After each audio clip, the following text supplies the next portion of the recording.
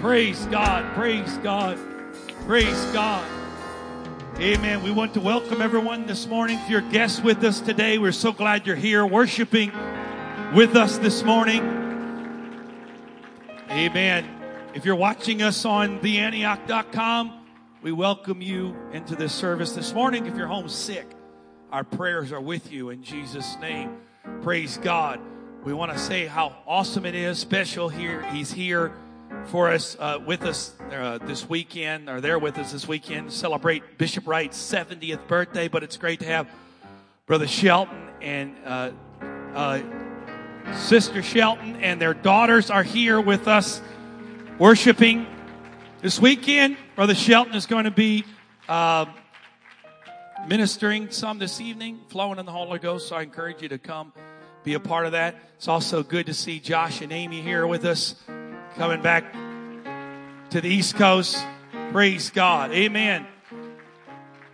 Praise God. If you're physically able to stand, would you please stand? It's so good to have back with us.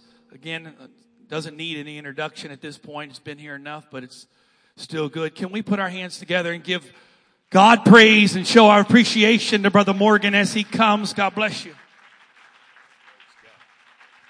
Continue to clap your hands unto the Lord.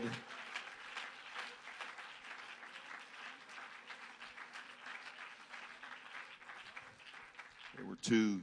That's all right, fellas. We're going to switch horses in midstream.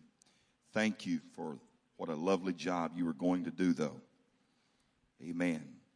There were two ladies that love the Lord very much, and were busy having church with him. And he responded to them in a certain way. He said, Mary, you're encumbered with much. That's good, but it's not necessary. I stood on this platform this morning and could not help but wonder how much we're doing that's good, but not necessary. We are in a season of change, and that's a good thing. It's okay for you to say amen. It's a season of change, and change is good. You're born changing. Your molecular cells change daily. You cast off dead cells daily. If you don't change, you die. If you ever quit changing, you die. The only way not to change is to die. So churches that don't change die. So you can resist change or die. I choose life. Boy, it's already powerful here today. I choose life. I choose to live. I choose the exuberance, the excitement, that deep breath that comes in the knowledge of knowing Jesus. It's a good feeling. It's a good feeling to know that he's in charge. It's a great feeling to know that he's in charge. Amen.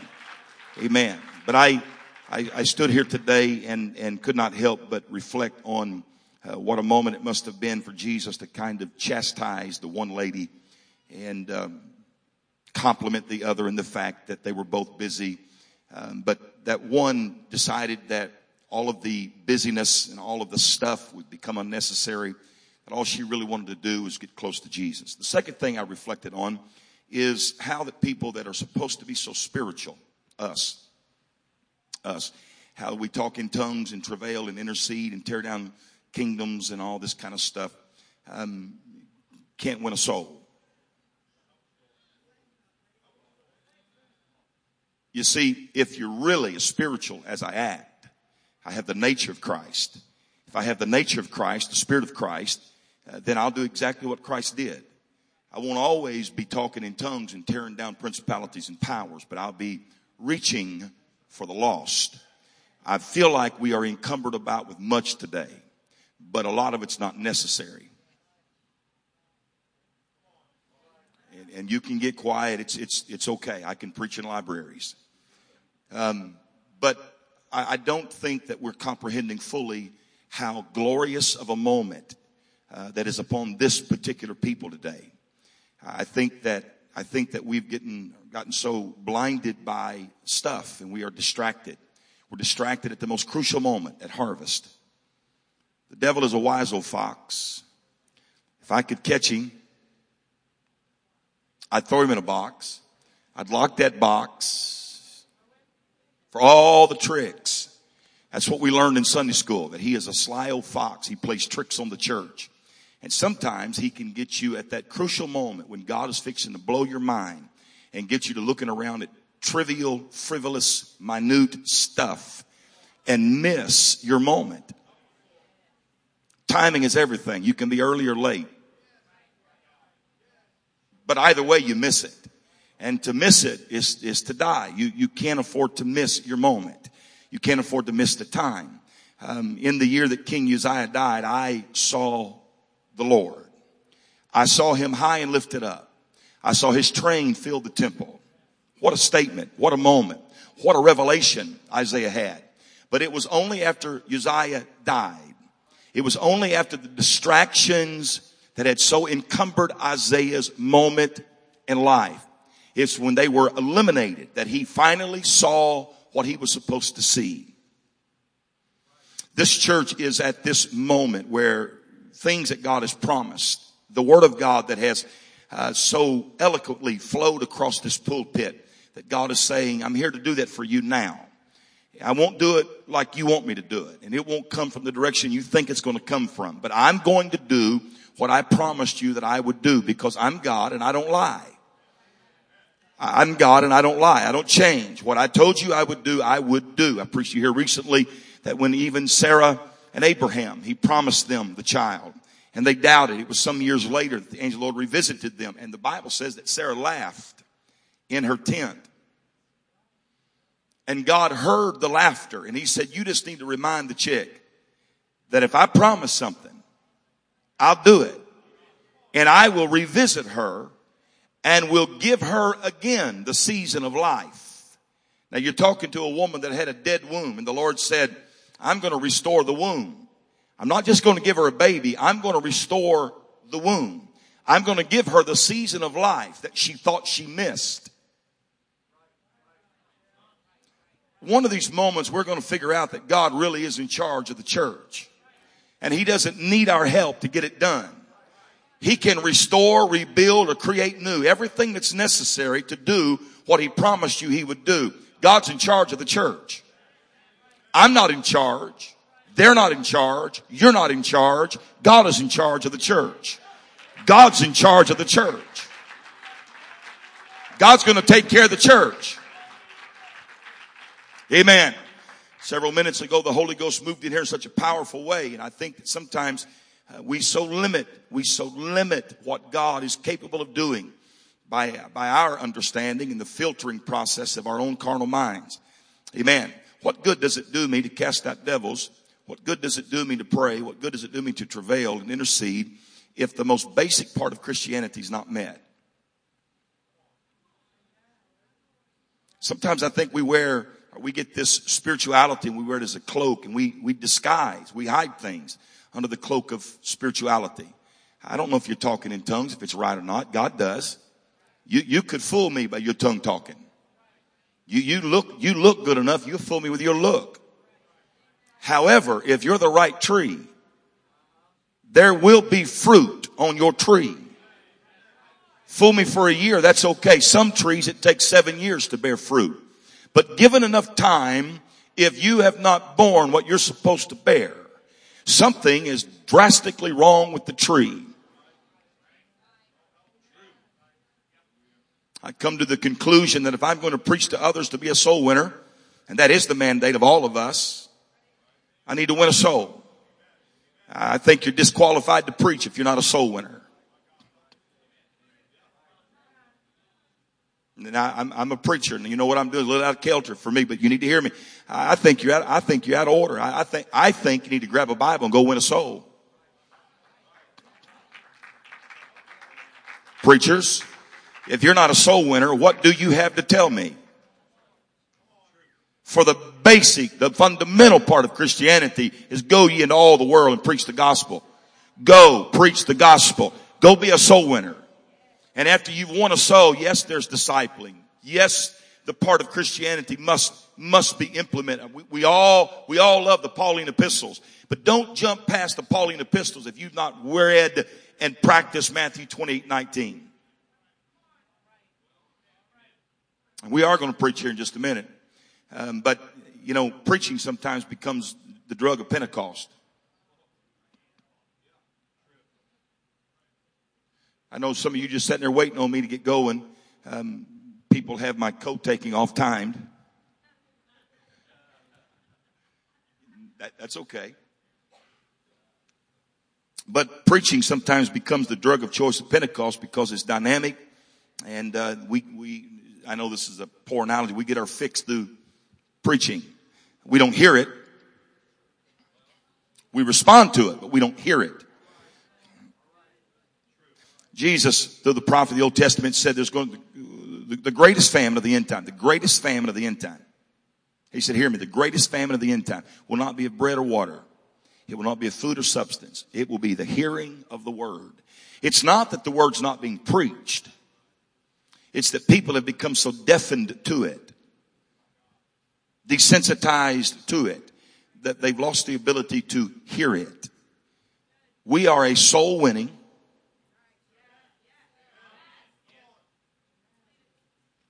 first, we are a soul winning, apostolic, Pentecostal church. Now those three things says a whole lot. We are soul winners, but we are apostolic. We are Pentecostal. We talk in tongues. We run the aisles, even on Sunday morning. A little less on Sunday morning than Sunday night, but we run the aisles on Sunday morning. This isn't a dead church. This isn't a dead body. This is life. This is joy unspeakable. This is full of glory. This feels like fire shut up in my bones, and the half hasn't yet been told. Come on. This is what we are. We are apostolic of doctrine. We are Pentecostal by experience. We believe in the book of Acts. We follow the Pauline epistles. Amen. Amen. Amen. Whoever makes it to the altar today seeking the Holy Ghost ought to leave today full of the Holy Ghost. That's your job. Amen. We're going to preach. Just give me a minute here. I think the Lord is doing great things. I think the foundation has been laid. But we've got to up our game. We got to up our game. Eli was the high priest of the temple. His job was to minister. Everybody say that was his job. But the lesser or the other priests, poor choice of word, the other priest also had responsibility. The people had responsibility. There was lights in the temple. And the lights had to be trimmed and filled every day. Every day.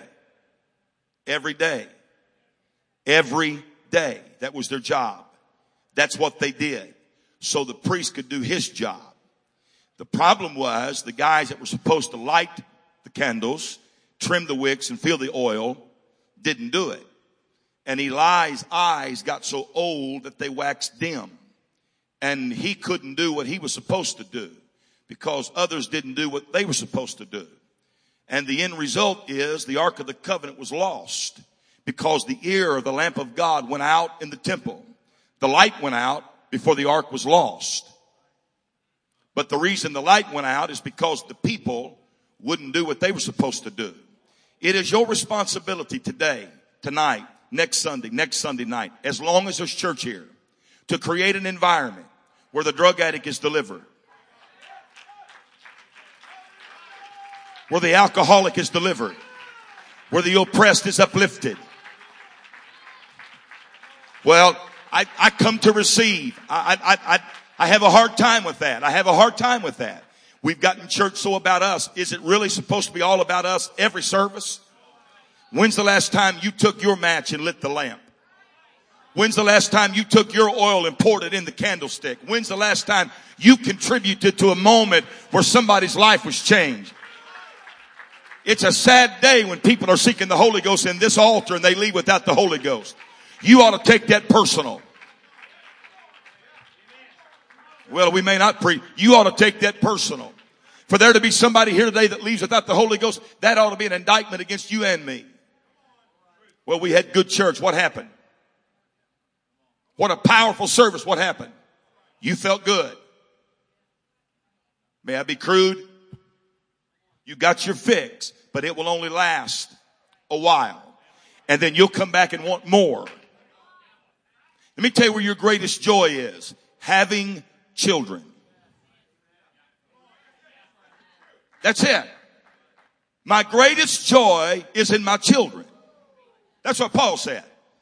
Paul also said, for I am a debtor to the Greek, the Jew, the believer, the unbeliever. To ever I owe God a debt. And the only way to repay the debt, win a soul. Love the lost. Let's quit making church all about us. Let's build us to a place where the world can come and walk in the light of the glorious gospel of Jesus Christ. That the world may see that there is a city set upon a hill that cannot be hid. There is a light that will not be hid. Thank you, sir. I'm glad at least one person believes it in the morning.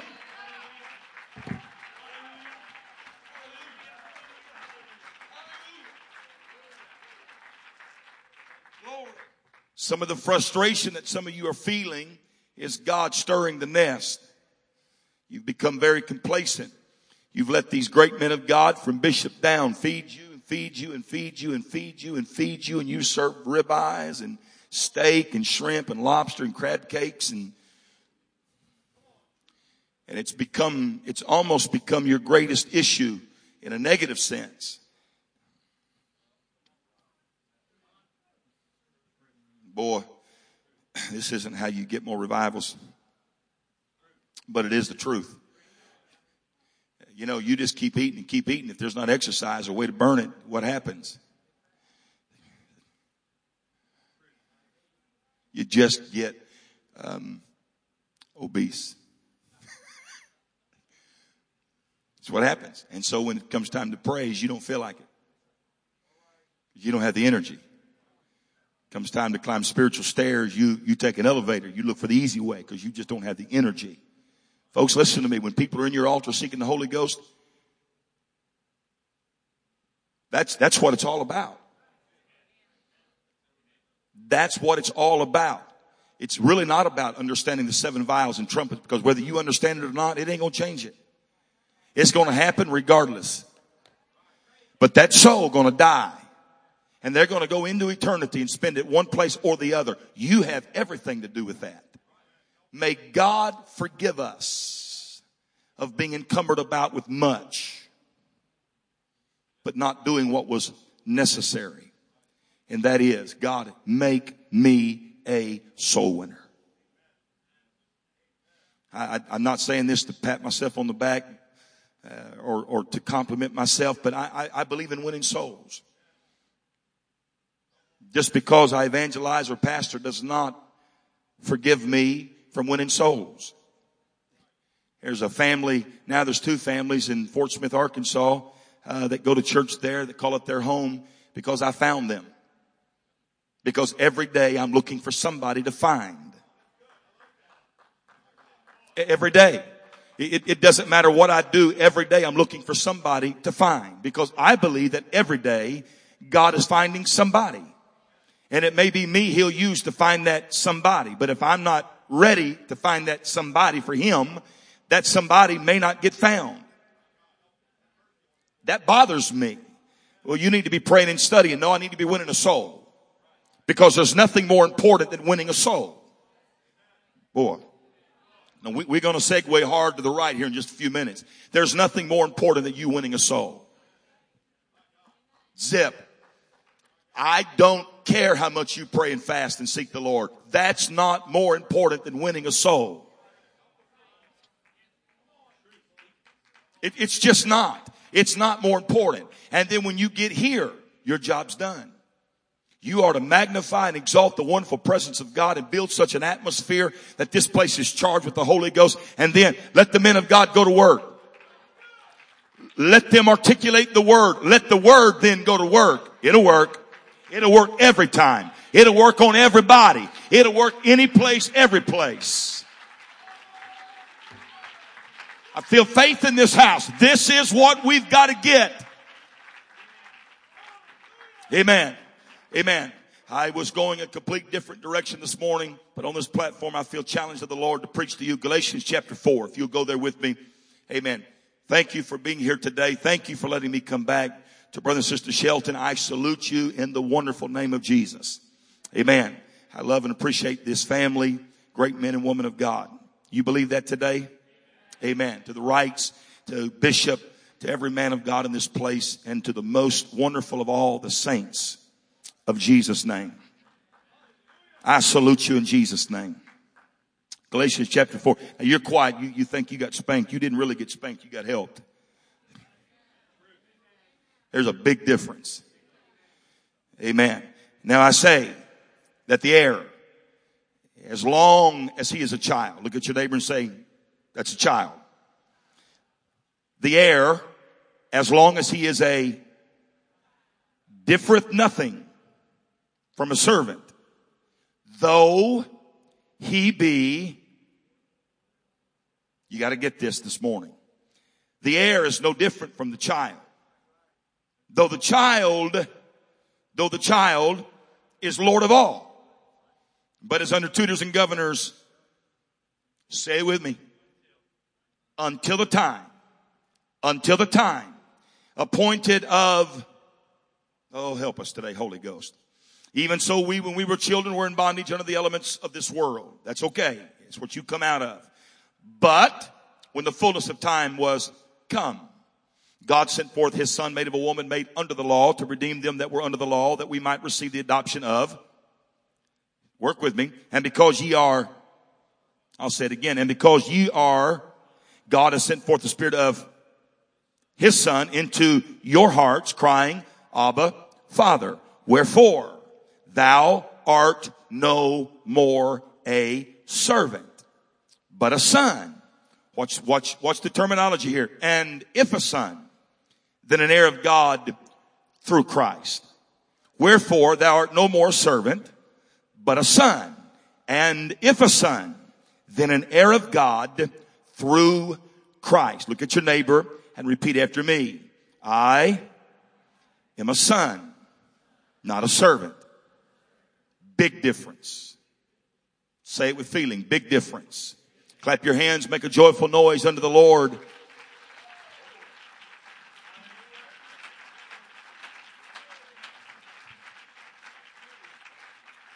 Come on, everybody, clap your hands. Make a joyful noise.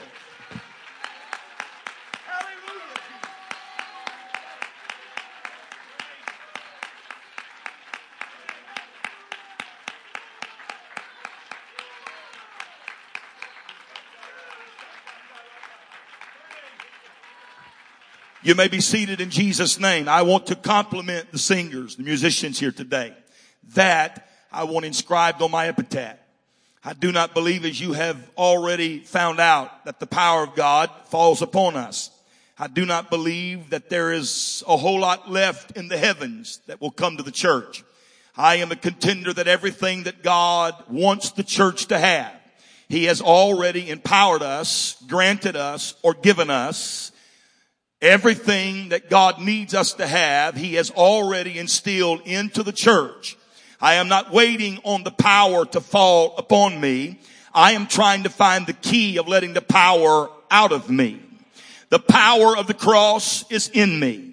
The power of God's crucifixion is in me. The power of healing is in me. The power of deliverance is in me. The power to be set free is in me. The power to raise the dead, open blinded eyes, and stop the deaf ears is in me. Because God manifested himself, was justified, seen of angels, preached to the Gentiles, and received up into glory. But he did not leave us comfortless. He told us, I'm waiting on some apostolics to help me. He told us, I must go away, because if I don't go away, then the Comforter cannot come. I will no longer be with you. I will be in you. I will no longer be with you. I will be in you. So today I celebrate the mighty God in Christ. But along with the celebration of the mighty God in Christ, I celebrate Christ in me.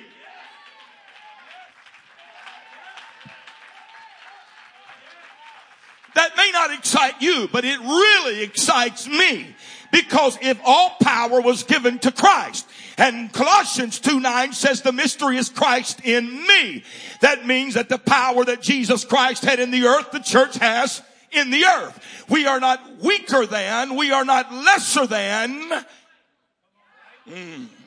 Jesus looked at his disciples one day and he said, you think these tricks are cool? Wait, because greater than these shall ye do.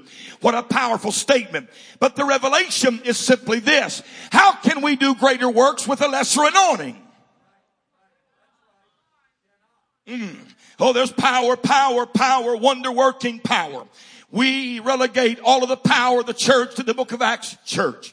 I remind you today, I am the Book of Acts church. You are the Book of Acts church. You are not separate from. You are not different from. The Book of Acts is that one unique book in the Bible that does not have the final salutation or the period. All of the other books end. Salutations to you all. God's grace to you all. See you later. But the book of Acts does not have that. Meaning that it is still being written today. I contend that the last chapter of the book of Acts will not look any lesser or any weaker than the first two chapters of the book of Acts. And when the day of Pentecost was fully come. And when the day of Pentecost was fully come, there appeared unto them cloven tongues like as a fire, and set upon each of them. That's what Pentecost needs today. We need a moment where everybody talks in tongues. We need a moment where we all want the same thing. We all desire the same thing. Come on, apostolics.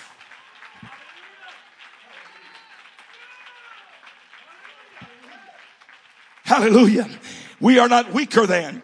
You've got to help me here today with your faith. We are not weaker than. The Church of Jesus Christ is not in trouble. I said the Church of Jesus Christ is not in trouble. Our government may be in trouble. Father, help us. Society may be in trouble. Nations may be crumbling around us. But don't you ever bring in that doubt and negativity about the church. Because as long as he is the head, the church is going to be all right. And I'm preaching the church is all right today. You don't no more believe that than a man walked on the moon. If you really believe that, there would be an endowment of power here today that would blow your mind. Because if it's power in the church, I am in the church. The church is in me. That means whatever power the church has, I have. You shall lay hands upon the sick and they shall recover. Hallelujah. Hallelujah. I want to challenge you here today with your thinking. I want to challenge you here today not to become a statistic to Pentecost. That we started good, we started right, but we got to thinking a little more of ourselves than what we probably should have. And we let what we've done become bigger than what we must do. Somebody needs to be taking notes. And so we glory in our past rather than look toward our future. The future of this particular church is greater than your past. Your tomorrow is greater than your yesterdays. Stop looking back and saying, I remember when. I remember how good it was then. And start looking with anticipation to the day that God says it's going to be like that, but more now. My future is greater than my past. The last book of Acts, the last chapter of the book of Acts is going to be greater than the first chapter of the book of Acts. You've got to believe that today. If we're ever going to take Maryland and Annapolis and the nations in Jesus' name, we've got to believe that he gave the church power. We've got to believe that we have authority. We've got to believe that we have dominion and might. We are the church. Every time I preach that right now, it just feels like we're hitting a brick wall. I need somebody to help me here today. I'm not preaching a weak, anemic, powerless church. I'm preaching the church of Jesus Christ. You shall lay hands upon the sick and they shall recover. You shall walk upon. You shall tread upon. You shall cast out. You shall tear down. You shall lift up. You shall bind. And does that sound like a weak church to you here today? If you believe the church is the powerful church of Jesus, jump to your feet, clap your hands, and shout to the top of your voice, Jesus is in charge of the church.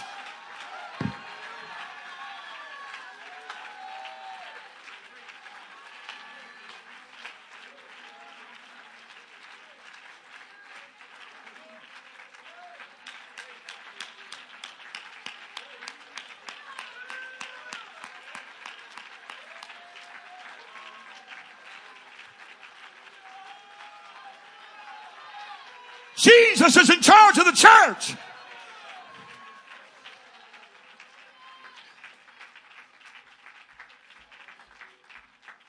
You may be seated. The reason you had to be asked to do that is because the mindset of the church is that of a servant. We believe that Father has all power. We believe that God has all wealth. We believe that He is a healer, a protector, a waymaker. I have notes that I could bring to this pulpit that would preach to you about who He is. And no doubt you would rally with me and shout and talk in tongues and run the aisles because it's exciting. But at some point in time between now and the rapture takes place, the church is going to have to start figuring out who we are. You hear me? The rapture of the church cannot take place until the body asks for it. Are you ready? We've got this preconceived idea that we picked up in our Sunday school classes, that the church is waiting on the rapture. The rapture is waiting on the church.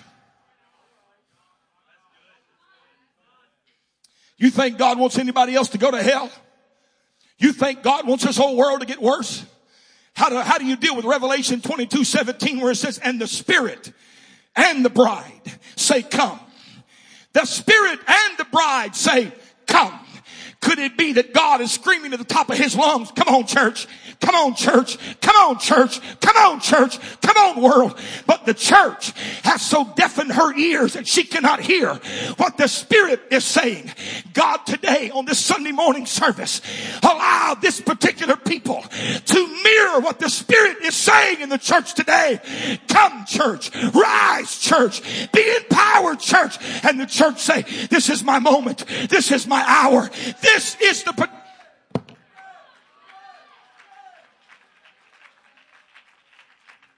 Anytime you start preaching like I'm preaching, making the statements that I'm making, you have a culture among us that wants to lock it up.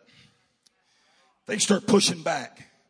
And this culture is the most spiritual among us. Isn't that funny? It's not the weak. It's not the half in, half out. It's the super spiritual folk. Yeah, it is. That's what I'm fighting through here today. It's those super spiritual folk. Yeah, it's the ones that are addicted to certain things about church. And they mask their spirituality by what they trick others like them to believe that they are. That's a bunch of hogwash. Let me tell you what the church ought to be doing. Whatever Christ is doing. The church ought to be saying whatever Christ is saying. The church ought to be acting whatever Christ is acting. Why is there conflict between the Spirit and the bride? My God, what a predicament. Instead of there being conflict or contradiction, let's mirror what the Spirit is trying to do to the church. The Spirit is not trying to damn the church. It's not trying to hurt the church. It's trying to lift the church. It's trying to establish the church. It's sit there on me if you want to. It's not going to stop me from preaching what I've come to preach. I am not a servant. You are hearing a son preach today, and I know who Daddy is, and I know who I take dominion of that spirit right now in Jesus' name. I bind that spirit in Jesus' name. I cast that spirit out of here in the name of the Lord Jesus Christ.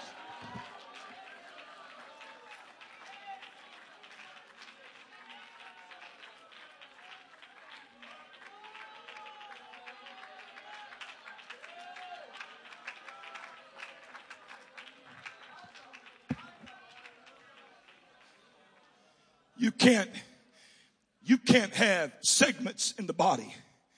You can't have fractions or factions in the body. Either we all supply to the body what the body needs, or we are a problem in the body. Well, this group is spiritual and that group's not.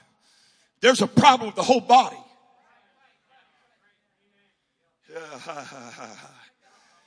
And if we're not careful, we'll sit here and act like a bunch of servants.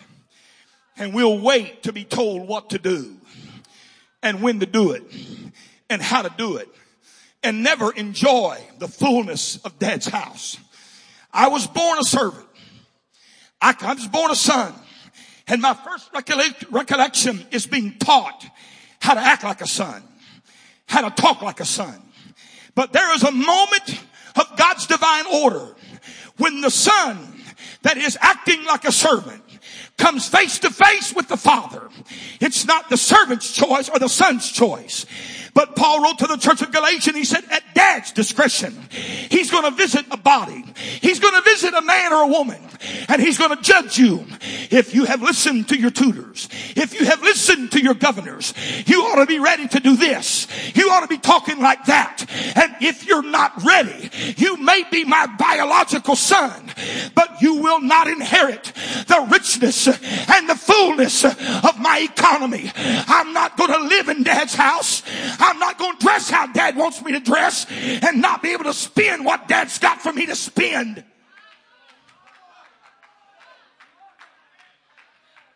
Well, I might as well infuriate the rest of them today, Brother Shelton. Let me tell you why the rest of you are still sitting there. Because you think like a servant. You're waiting on somebody to tell you what to do. You're waiting on somebody to tell you how to act. You're waiting on permission to say yay or amen.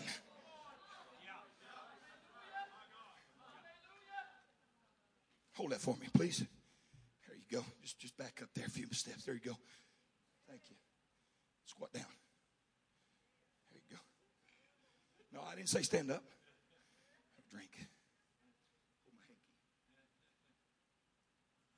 Wipe my brow a little bit. And y'all think this is funny. It's exactly how y'all have church around here.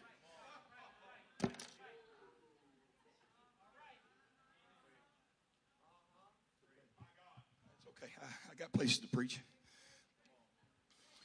Well, if Bishop Wright doesn't come up here and release us and allow us, if senior pastor doesn't get up here and tell us, if the right leader doesn't get up here and command us, then we're just not ready to think on our own. We're just not ready to act like we have listened to what we've been taught for 40 years. Could it be that the purpose that I'm here in this church right now is to get you to act like you've been taught for 40 years? Why do you have to be instructed over and over and over? Are you not mature enough? Are you not old enough? Can you not get a Bible study chart and go reach a lost soul? I know. I'm ruffling some feathers and I'm glad. I've been nice for 4 months. It's time to lay the hammer down and tell this congregation your moment is here. Daddy's in the house and dad's looking at you saying you're not ready and you're not quite there. And I think, come on, church.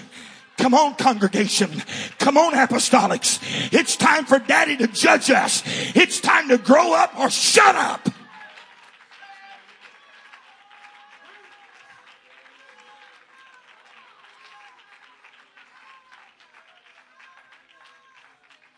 Let me tell you something. Stay standing. You're doing good. I don't want just anybody on my checking account. As much as I love Colton, and as mature as I think he is for a 15-year-old, I don't think he's quite ready to be on my checking account. So here's what I did. I opened an account with me, and then I opened him an account under me. And I attached his account to my account.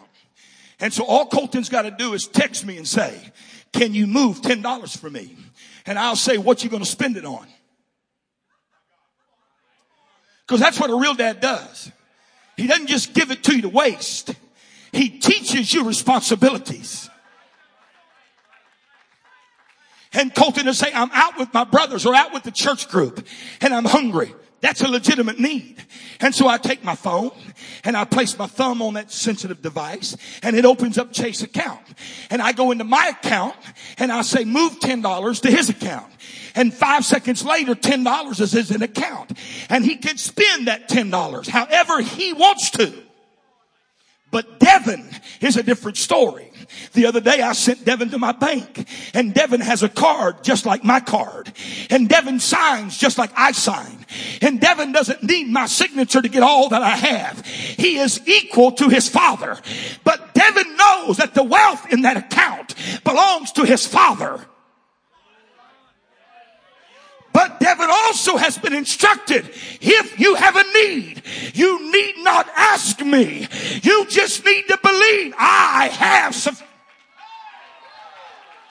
Come on, Prophet Shelton. Come pray for me.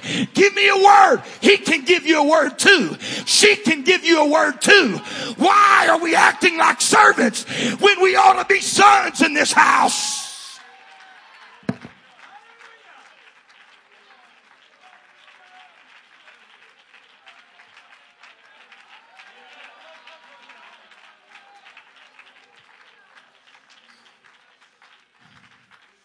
Hey, Paul, what you doing? I'm going to write to the church of Galatia. I'm going to instruct them of something. And so Paul wrote the letter, not the first 4 or 5 chapters. It was a letter. And he begins the letter. You're doing good. With salutation, you can stand up for a minute. Let me give you what this looks like in church. Clap your hands, church. Squat. Lift your hands and pray with me, church. Stand. You laugh at that. You expect that.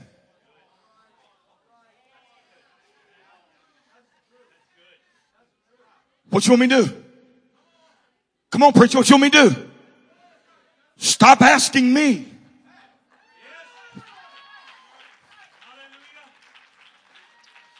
I know.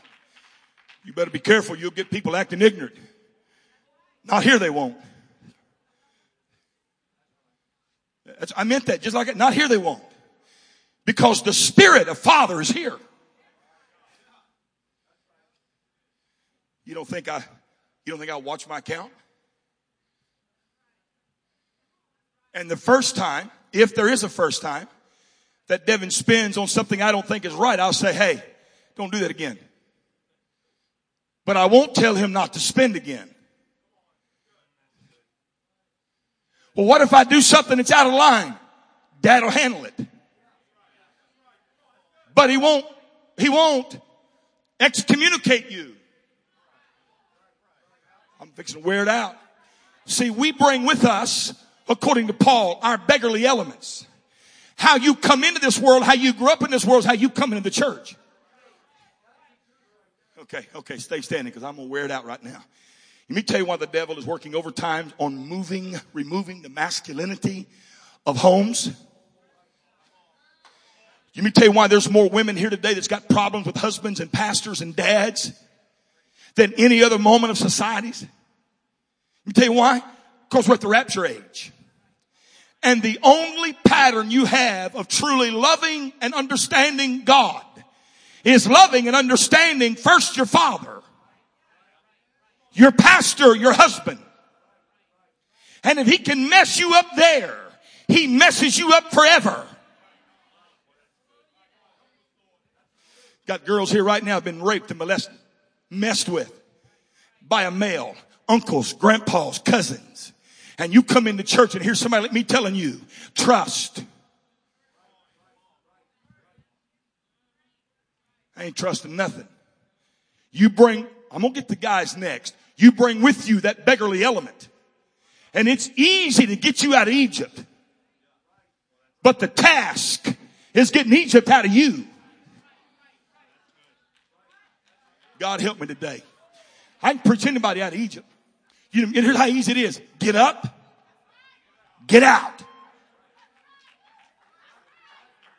You're out of Egypt. Repent. Get baptized and receive. You out of Egypt. That's the easy part. The hard part is getting the appetite of garden leeks and onions out of your mouth. Because you grew up eating Egypt's fare. And you have not developed a taste or an appetite for milk and honey. Because you cannot lust after what you've never had.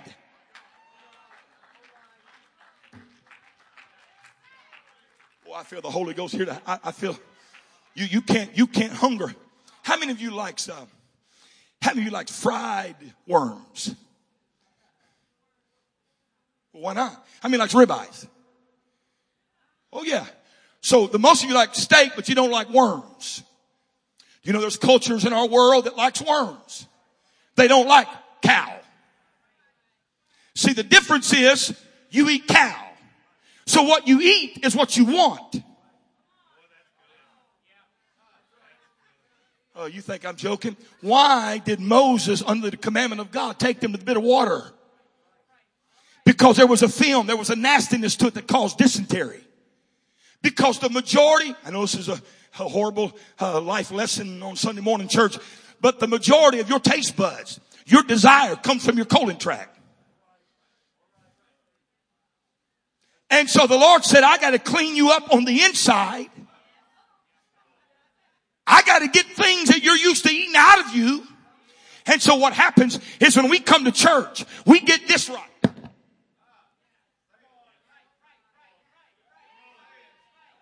That's quick. That's getting you out of Egypt. But how you react to preaching like this morning. You ain't telling me what to do. I had a husband reminded me of you, or you of him.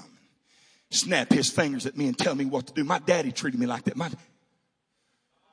Drag that beggarly element. Come on, drag that suitcase into church. Scoot your neighbor over and make sure you bring room for your attitude. Ain't nobody gonna tell me what to do. I'm on it now. You forget I ride rough horses. I may look city, but I'm a cowboy. Harder they buck, the better I like them. Because eventually I'm going to stick it and they're going to wear out.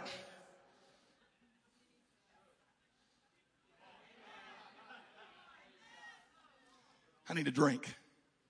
You come to me.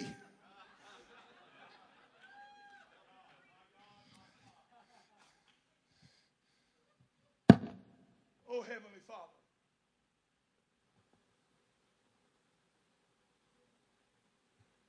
Posture Pentecostals today. All right. Can I ask you a question? What else does he have to impart to us? Watch our leading songwriters and musicians. Here's how they want to sing.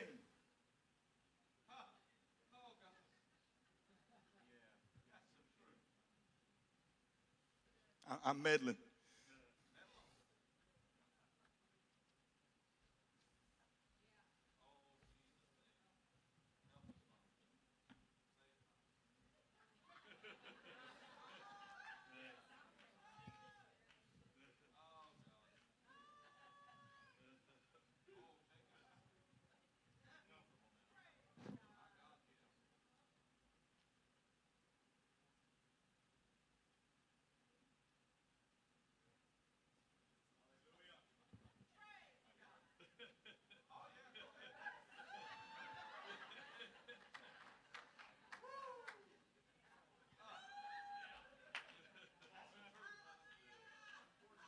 And we're bringing an attitude of Pentecost that comes set. Ever since the days of John the Baptist, the kingdom of heaven suffereth, E-T-H, not suffered, suffereth. Since the moment it walked the earth, hell attacks it. Hell doesn't. And you want to fight hell like this? Let me tell you what Jesus said. But the kingdom, the violent.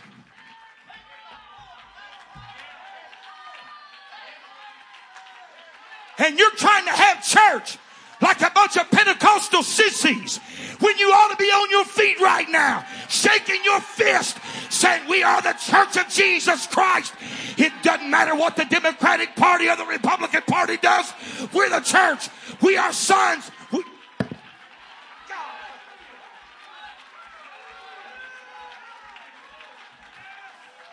If you understood my plight, if you understood my life, I don't have to. You need to understand who you really are. You're not a weak Christian. You are the son of Jesus Christ. You are joint heirs with Jesus Christ. The blood of Calvary pumps through your veins. Shout Jesus. Shout Jesus. Come on, Pentecostals. It's time for a revolution.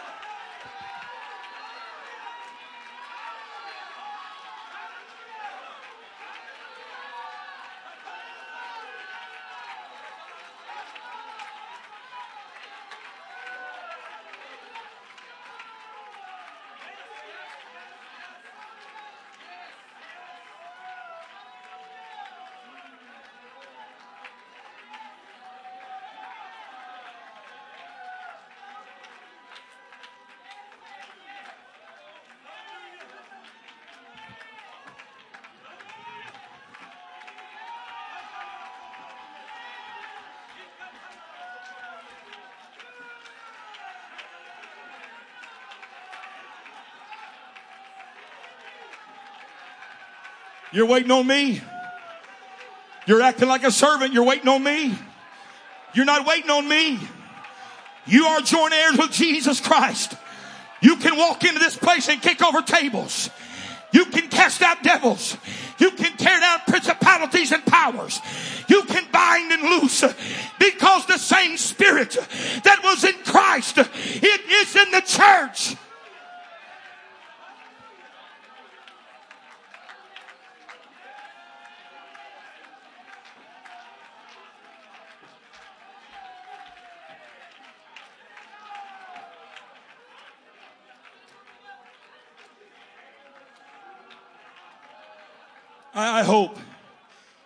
I hope this is not misunderstood.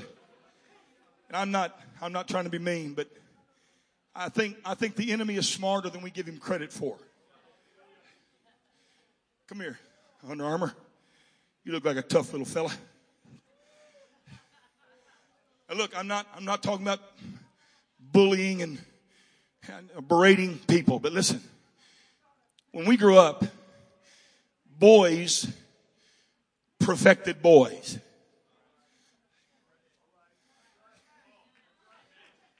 Does that make sense? I had 3 brothers, and we never got to stand. My dad didn't have to say much. One of them, stand like that. Just one. You look kind of, there you go. I'm glad it's difficult for you. My older or my youngers, they'd go, quit standing like that. And it'd make you go, ah. There's a reason the enemy is after our masculinity. Because there was a day in Pentecost where we had the kind of church.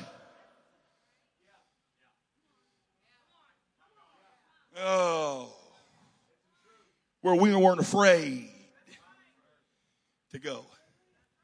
Man, you're tough. That didn't bother us. Now, we're going to love everybody.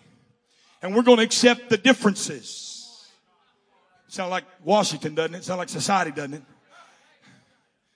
Now, hey, I jerked my number 3 boy out of school when in school. Now, I'm not for him using words like this, but he was there with his little buddies at public school, and he said, dude, hey, quit acting like that. That's how fags act. Don't judge me. But when I was a kid, that identified a lifestyle, not a person. I know that didn't go over good. Just take your medicine. And so one of the boys heard my boy say it to his buddy and went and told the principal. We were notified and went to school, and they said, it is now a felony. You can't use those words. And because we're going to give you one warning, and we politely took the warning and we're thankful for it, and he never went back to school. I'm not for using those terms, but neither am I for building a son who cannot be strong enough to protect what God gave him in a garden.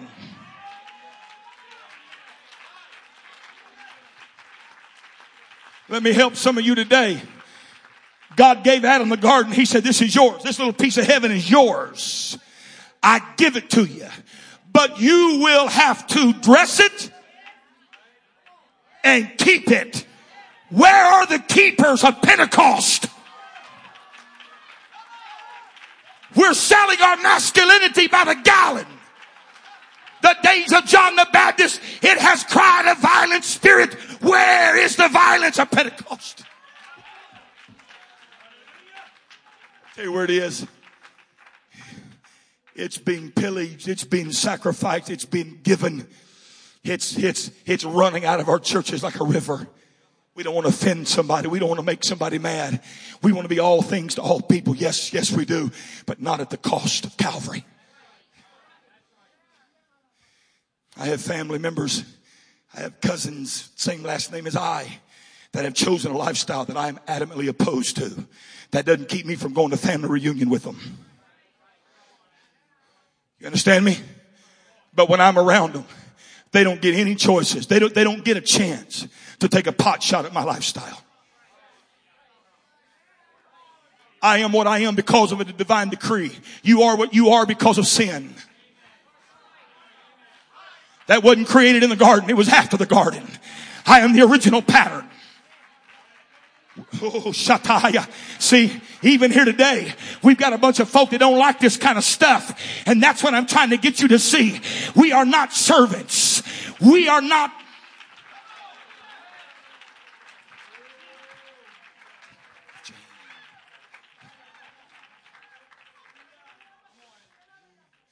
Paul said to the church of Galatia, I'm hurrying.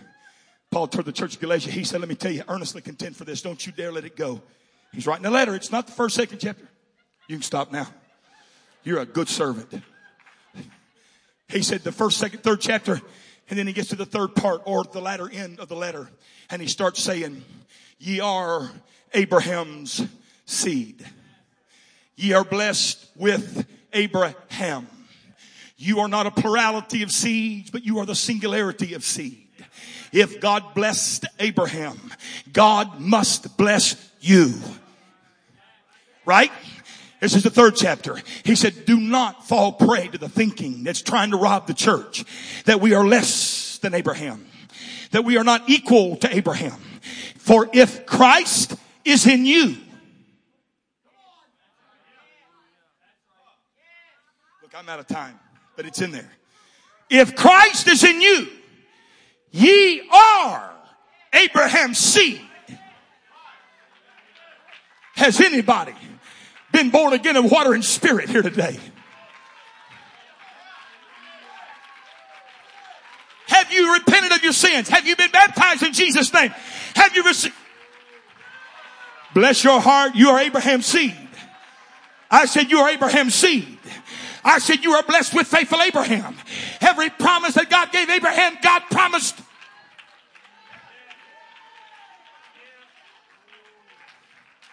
If you believe that, will you just give me a right hand? You believe that? Then how come you don't claim where your feet go?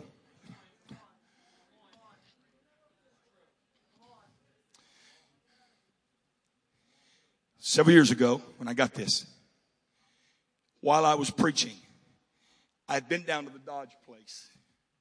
And it was when the Dodge Durangos first come out. Fell in love with them. Now look, I'm not blab it and grab it. I don't believe you can preach pink Cadillacs into existence. I don't believe that stuff. But I do believe that God hears us. And if it is a legitimate need, He'll answer us. And so while I was preaching, out of nowhere I said, God's going to give me a brand new Dodge Durango. And boy, it felt good to say that. Whew, man, it felt really good. I said, matter of fact, it's going to be bronze, 4-wheel drive. I just started describing it. Just this is what it's going to be. I said, and I'm going to pay cash for it. Now that was the funny part. And so a few weeks later, I was preaching again. I said it again. And that afternoon, we started looking at the giving, and there was a special envelope in there. And the special envelope says, Pastor Morgan, tithe 4 new Durango. Guess what I did? Monday morning, I went down and bought my new Dodge Durango bronze 4-wheel drive, just like I said it. Now look. A few days ago, I was with my buddy, and he was telling me this cool story about how that he wanted or needed a pair of shoes, and he went down to Dillard's and sat in at Dillard's holding his pair of shoes, and a little lady was helping him. Am I telling it right? I said, can I help you? He said, no. What, hour and a half or so? You said, a couple hours, he sat on this pair of shoes, and he said, the Lord told me somebody's going to come pay for them. And I just want to rub that shoe. And I'm thinking, now God, if you'll do it for him, you ought to do it for me. Except I don't need a pair of shoes. I need an overcoat. Now, I'm from SoCal. We don't wear overcoats. And this is a new territory for me to have an overcoat. So I got the price in overcoats. Them jokers are expensive. My word, Gertie. $700, $800. I'm thinking, why, thank you. You got $1? I got to thinking, ain't no way I can afford an $800 overcoat. So somebody said Dillard's is having a half off sale. I went to Dillard's. Still couldn't afford it, but I went to Dillard's. And I found it. Everything I've been looking for. Black, nice overcoat. 50% off. That joker was steel. I think the cost was $761 and 50% of that. I'm thinking, I know it ain't sin to be poor, but it is unhandy. You might as well laugh. You know I'm telling you the truth. And I'm thinking, now what credit card do I have left after Colton's problems with any room on it? And I'm thinking, okay, I said, do you mind holding this till how many's ever said that? You mind holding this till tomorrow? He said, yeah, it's a good thing because we're going to have an additional 30% off tomorrow. Man, that's a good deal, but I still couldn't afford it. And so I said, hold it. So I went home and forgot about it till about 10 minutes to 8 the next day. Had my wife call and the lady said, yeah, we're not supposed to do this, but we'll hold it for him till in the morning. So I ate dinner and I'm sitting there thinking, this don't feel right. There's just something about this don't feel right. So I called down there. I said, look, will you really hold it? He said, who is this? Well, my wife just called and said, we don't have an overcoat for you. And I'm like, you do have. I was down there. You put it on hold. My wife just called. He said, I can't find it. Good grief. Ignorant people. It's okay. I'll be honest if you will. Hang up the phone. I get in my car and I drive down there. I walk right to the overcoat. Right where the guy put it 24 hours ago. Picked it up. Hung it on the little thing that they bag them in. And finally the little guy comes around and I said, I'm here to get this overcoat. And he said, okay. And so he starts bagging and I said, hold it just a minute. He said, oh, okay, I forgot. You want to take the additional 30 off. So I'll give you a refund and then I'll just charge you the 80%. I said, no. I haven't paid for this. He said, oh yeah, it's paid for. I said, no, I haven't. Really? Really? He said, yeah, now you want the other 30 off? I said, no, sir. Bag it. I'll take it just like it is. Now wait a minute. If God would hear this son,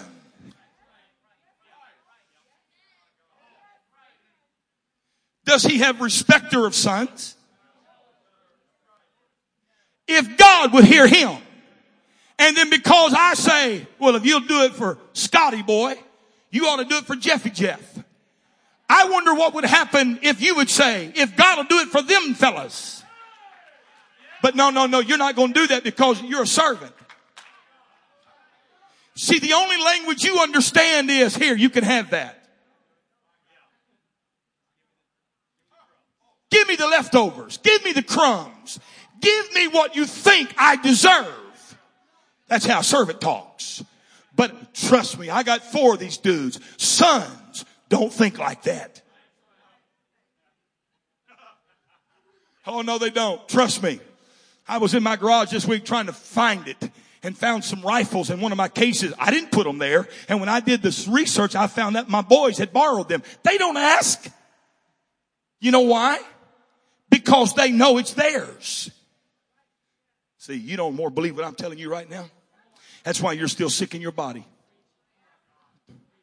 That's why you're still wrestling with depression. That's why you're still psychotic. You do not no more. You're waiting on me to say, come on folks, come on choir, come on singers, let's shout. And you'll get your little, because you have been given permission to act like that.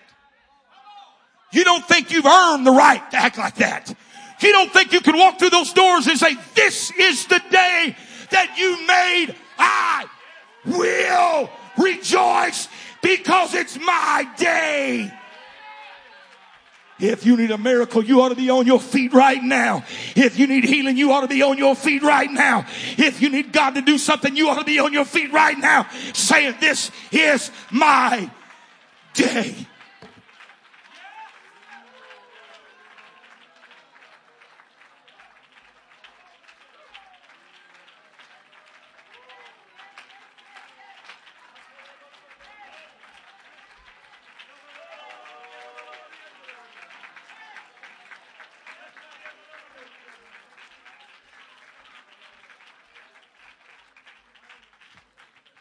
Now to Abraham and his seed, where the promise is made, he saith not, and to seeds as of many, but as of, and to thy seed, which is Christ. Wherefore the law was schoolmaster to bring us unto Christ, that we might be justified by faith. But after faith has come, we are no longer under a schoolmaster. For ye are all children of God by faith in Christ. And if ye be Christ, then ye are Abraham's seed and heirs according to the same promise. And Paul summed up the Jew, the Gentile, the Old Testament, the New Testament, intertwining of faith. And he began the latter end of that chapter by saying, now I say. See, 1, 2, and 3 was foundational. It laid the point. It gave the introduction to what he really wanted to tell Galatia. He said, now I say. You see Abraham as the father of all, the great man of faith, to whom all was. Do you know that if Abraham touched it, it was his? Hey, Abraham, whatsoever thy feet goes shall be yours. Oh, we need to pause just a minute. Let that sink in. Abraham, what are you doing? I'm trading borders for horizons. I can't help but think this church is imprisoned by borders, and you need to have horizons. Wherever you go, just touch it.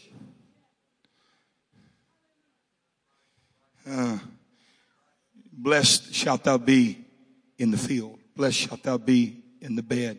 Blessed going, blessed coming, blessed standing, blessed sleeping, blessed eating, blessed your tractor, your horse, your car, your bank, your basket. Blessed, blessed, blessed, blessed, blessed. Anything you do is blessed. If thou shalt hearken diligently and do all whatsoever I have commanded thee this day. See, we want the blessings, but we don't want the responsibilities. Okay, this is what he's talking about. He said, but now the problem is the heir is no different from that of a servant, though the heir is Lord of all. So because he is immature, the father, through his wisdom, puts him in a class.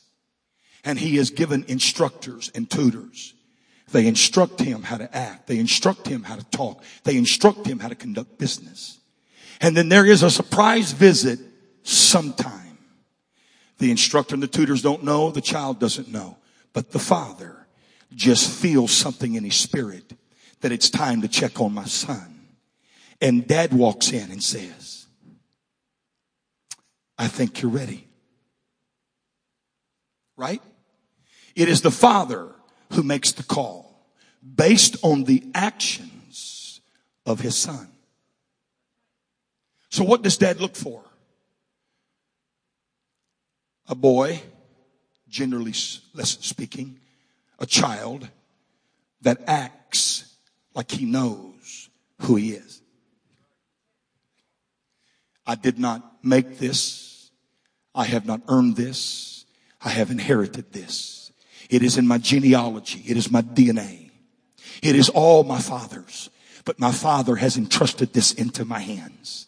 And so when I spend what is my father's. But not just my father's.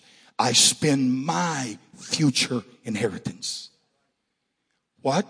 Because we are all in this training ground called life, who we will eventually rule and reign as kings and priests and judges.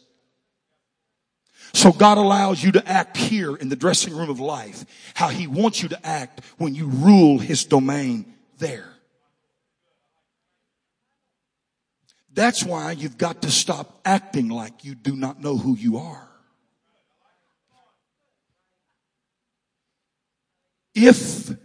Because, and I'm done with this, and because ye are sons, God hath sent forth the Spirit of his Son into your hearts, crying, Abba, Father. You have a pattern.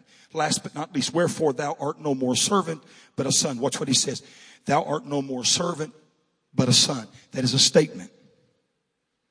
But he ends it and if a son. It's almost like he's saying, you were born, your genetics, your DNA, this is who you're supposed to be. You are a son.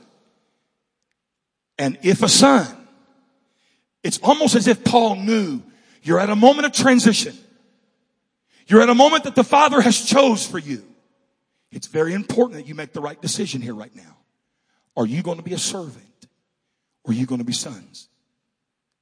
And I try to understand the Sunday morning and the Sunday night, but I'm preaching the Sunday morning here today. You hear me? I'm preaching the Sunday morning here today. We are sons, not servants. We are sons, not servants. We are sons and not servants. Stop letting people, stop allowing the adversary, stop letting society or crisis or dilemmas be who God made you to be today. Be what God made you to be today. Are you a son or are you a servant? Now, typically Pentecost, we preach for the climax at the end of the service, right? Do you see the paradox we're in right now? Because if I preach you to a frenzy, you'll respond because I told you to. And that makes you servants. But if I grab my glasses, close them, and lay the mic down and walk off, sons will know what to do.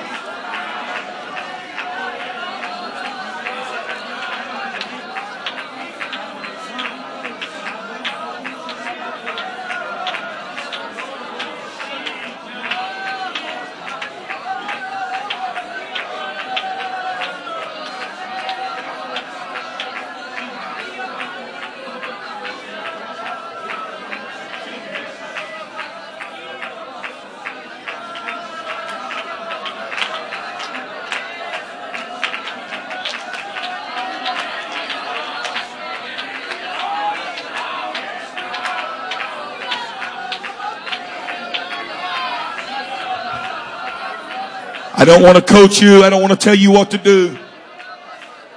But a son understands.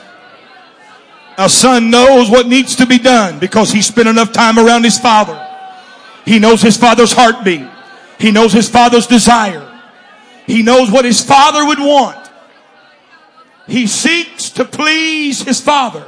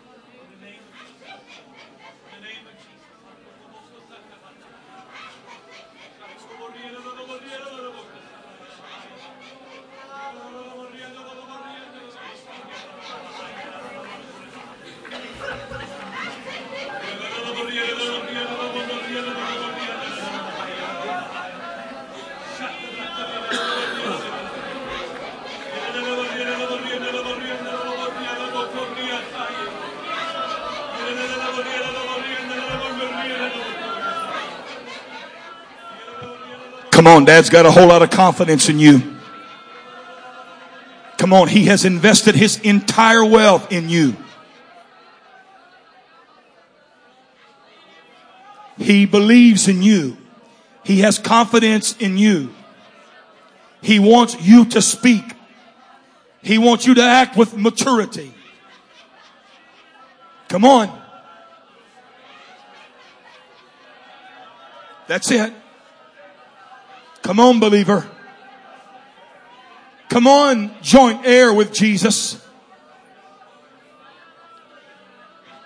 What do you think your elder brother would do if he was here in body here today? What do you think Christ would do if he walked these aisles here today? That's our responsibility to find out. Come on, believers. Yes, Lord. Yes, Lord. Yes, Lord. Yes, Lord. Yes, Lord. Yes, Father.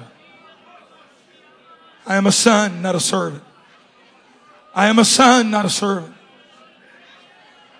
I am a son, not a servant.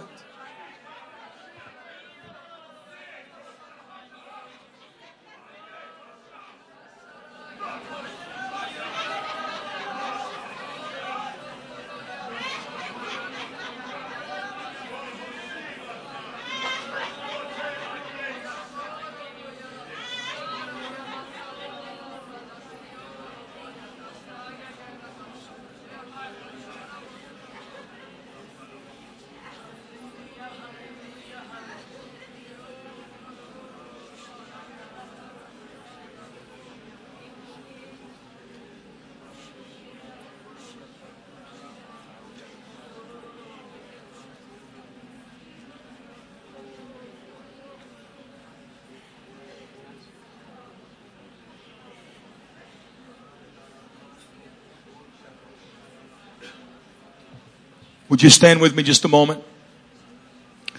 I'm not asking you to come, but if you're in this place and you need a miracle in your body, you need a touch of the Holy Ghost, would you lift your hands? You need God to do something. You don't have to come, just lift your hands. Keep them up. I just want to get a 2, 3, 4, 5, 6, 7, 8, 9, 10, 16, 17, 18, 19, 20, 25, 26. There are 26, 27, 28, 29, 30, or 31 needs. 31 needs. What do you think the Lord would do if he walked in here with us today in body? What do you think he would do? Do you think somehow he'd make his way toward the folks that were in need? I'm not setting you up, just honest. Do you think he would migrate that direction? He wasn't one that would go to the people that didn't need him. He always seemed to find the ones that... The revelation that the Lord gave me as the two preachers went into the temple is one that I think we need here today. Silver and gold have I none, but such as I have give I unto thee. Right? But the phrase right before the silver and gold is what we need today. They said, look on us.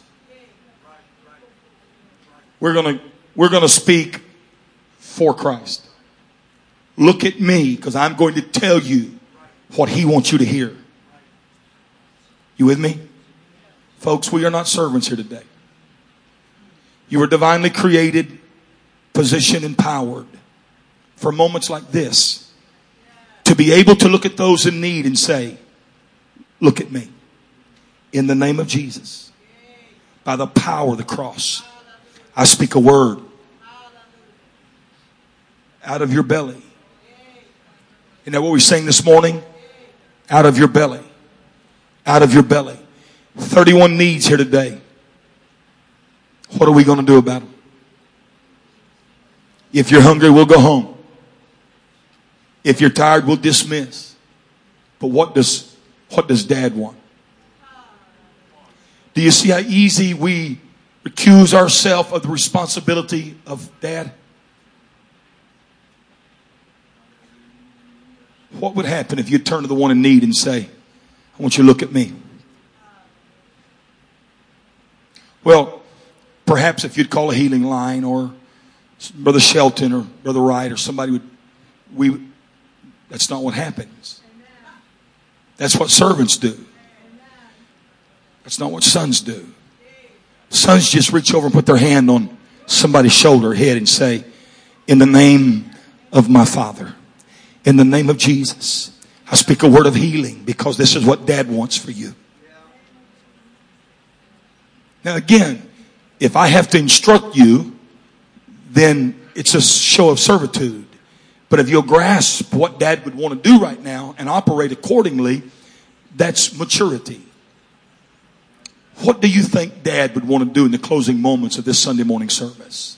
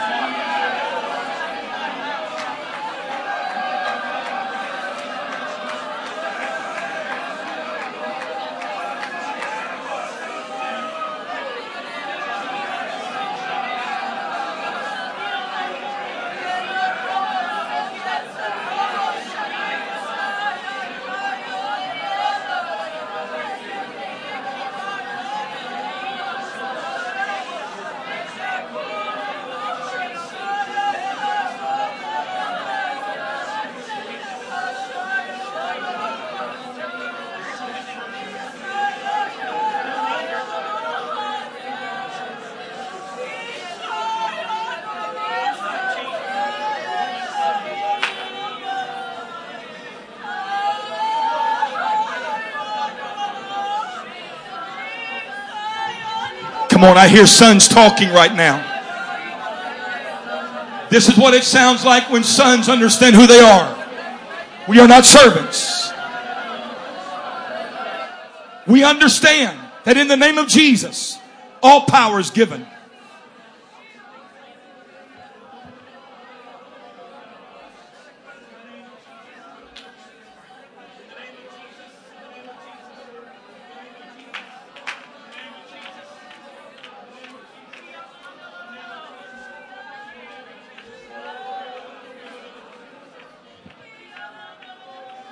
In keeping with the spirit of today, when you need to go, you can go, but we're not going to dismiss today.